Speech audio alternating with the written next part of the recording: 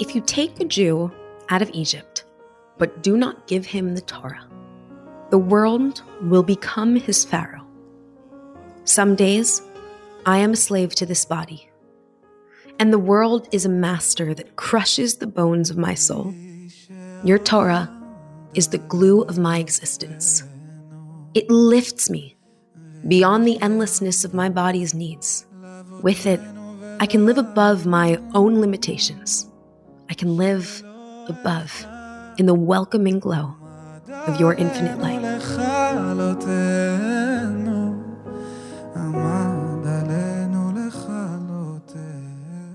Hello. I'm Tanya, and you are listening to a special edition holiday episode of Human and Holy, a podcast by the Tanya Project, where we discuss spiritual ideas in human terms. Today's episode is sponsored by Leah and Naftali Murazov in honor of their grandfather's yahrzeit, Mordechai Leib ben Chaim Dovber. May his neshama have an aliyah, and may all the learning done through today's episode be in his merit. Episode sponsorships help cover audio production costs for each episode. Your support literally makes each episode happen. Thank you to our sponsors, past and present. To sponsor an episode or become a supporter on Patreon, please reach out at humanandholy@gmail.com. It's the season of freedom. The holiday of Pesach is coming up in just a few days. So today, naturally, we're going to talk about freedom. What does it mean, and how do we get there? Join me on a journey through the names of this holiday to discover a 3-step process to your own personal freedom. One of the most liberating feelings in the world to me is just losing myself.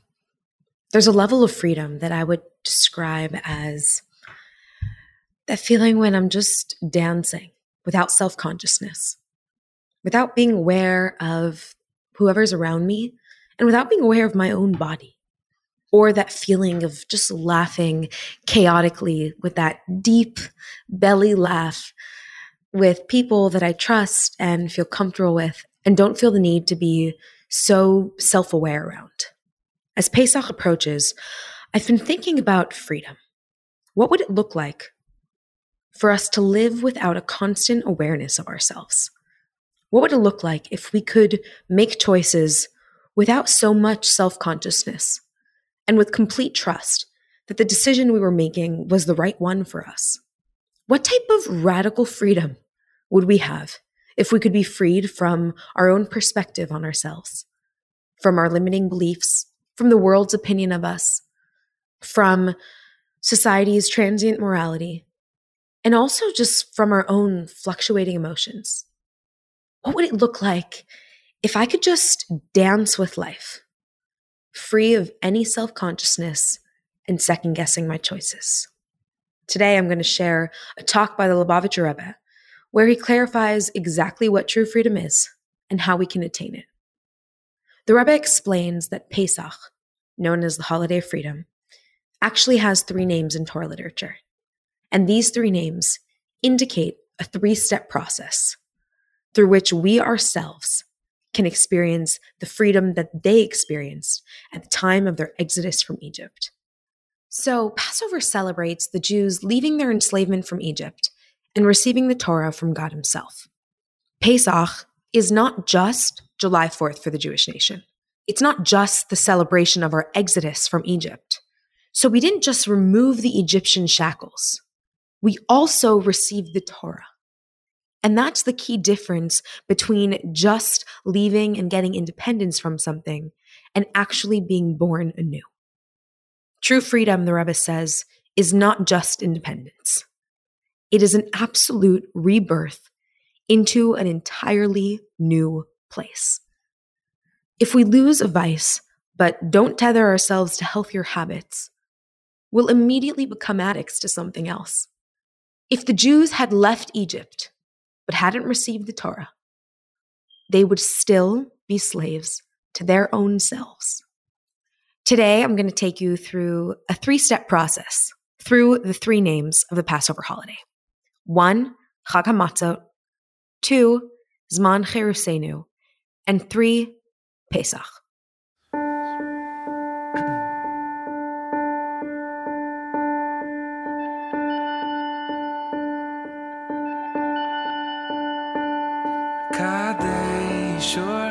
So first, let's start with Chag HaMatzah. Matzah is known as the bread of humility. It's a flat, unleavened bread.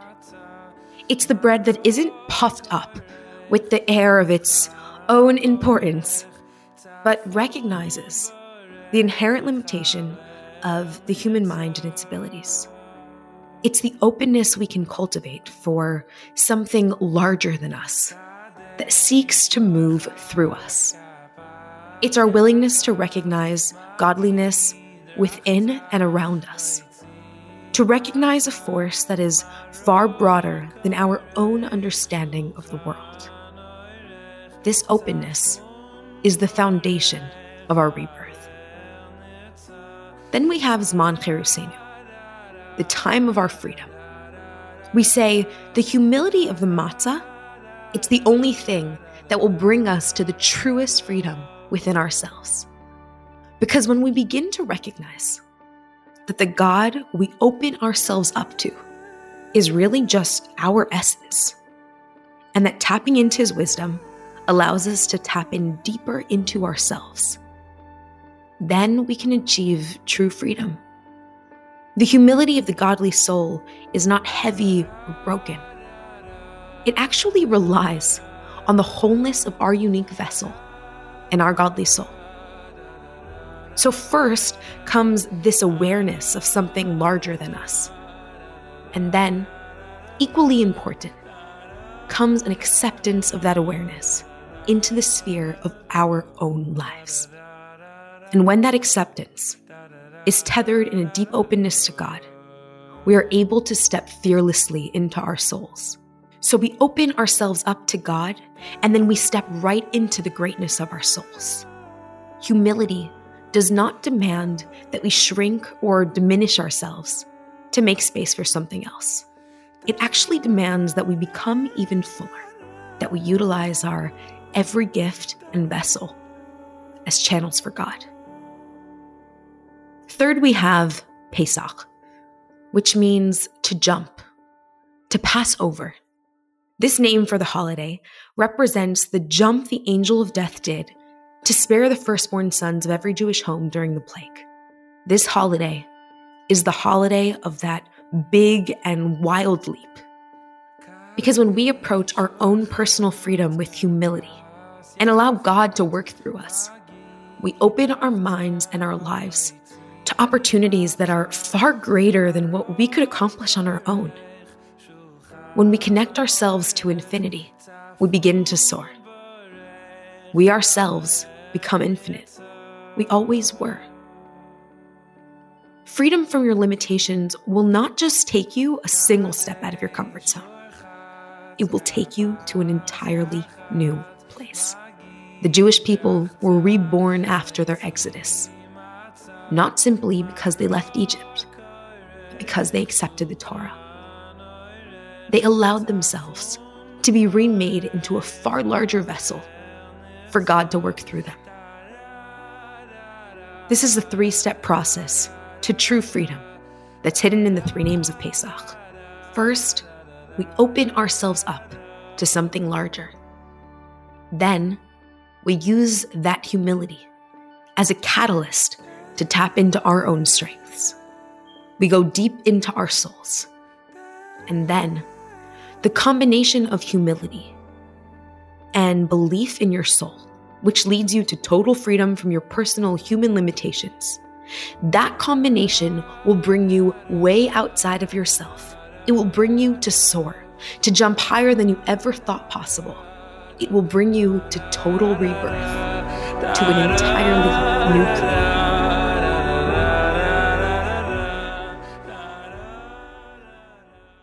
Rabbi Adin Steinsaltz tells of an interaction he had with the Lubavitcher Rebbe, which seems somewhat innocent, but is remarkably transformative.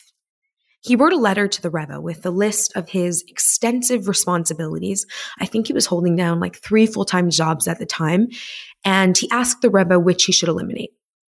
He just said it all seemed like just a little bit too much for one person, and I wanted to know what to focus on and what I could forgo. The Rebbe's response is kind of shocking, but I guess if you know the Rebbe's response in general, it's not shocking, but it still manages to blow my mind. The Rebbe told him, add this, and then add this, and then add this, and also continue everything that you're already currently doing. Rabbi Steinsaltz asked him what to remove from his responsibilities, and the Rebbe told him what to add. He saw his own human limitations, but the Rebbe saw his infinite potential.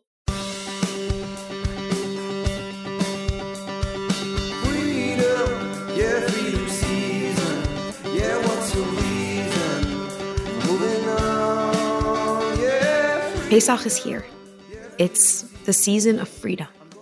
It's the season to free ourselves from our limiting beliefs about life, our capabilities, about what the world has to offer us and what we have to offer the world.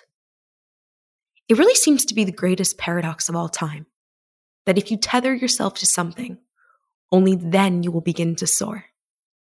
But the truth is that if you're tethering yourself to your deepest truth, which is your godly soul, then the very act of connection and commitment is what allows you to defy your human limitations. For a while, I struggled to understand how we could define true freedom as being Torah and mitzvos. It's not that I don't think Torah and mitzvos is the call of my soul, but calling it freedom seemed to just be a spin on the definition of freedom, but wasn't necessarily a true representation of the freedom that I defined in my mind. Just the dancing without self-consciousness, as I mentioned earlier. You know, the life that's just lived with abandon, with total trust, with pure intuition, and no rules. Often, when I think of a free day, I think of a day when I have no responsibilities. What does it mean that true freedom is one that's tapped into the responsibilities that my soul has? Maybe that's my ultimate truth. But is it my ultimate freedom? So just last week, I was voice noting back and forth with my cousin. And through our conversation, we were just discussing our current life choices and some other life stuff. And I began to crystallize a really stark clarity in my life.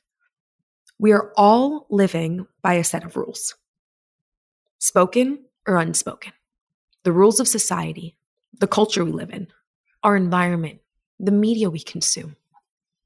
It is so naive to think that I could make a single choice in my life that isn't influenced by my conditioning, or by the books I've read, or by the culture I live in.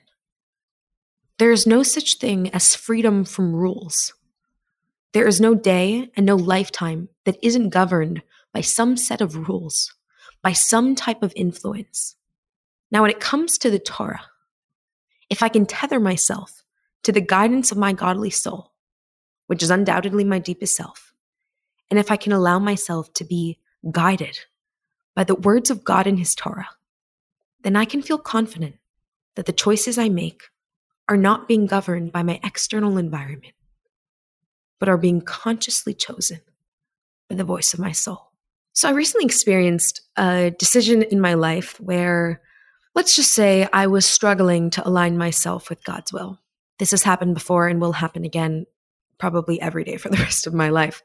But I was really vacillating back and forth. And then once I made my decision, the most miraculous thing happened. I felt weightless.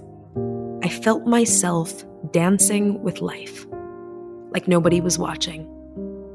I felt free of self-consciousness. It didn't matter what anyone thought of my choice. And it was even okay if my own feelings about it would fluctuate. Because I knew that I had made that decision based on my deepest self, not on my limiting beliefs, not on anyone else's expectations of me besides for God. There is no way that I can predict all the choices I need to make to become the person that I am meant to be. But if I can tether myself to God with an openness and a humility, chakamatzo, while still maintaining the integrity of my own personal vessel, Zman Cherusenu, then I will reach vistas I could never climb to on my own. Chag Pesach, the holiday of Dilug, the holiday of shattered limitations and total rebirth. And I'm walking out of Egypt with nothing on my back, and they're angry that we leave it. So they came to attack, and I will jump into the sea of reeds. Hope that it's fit for me, yeah.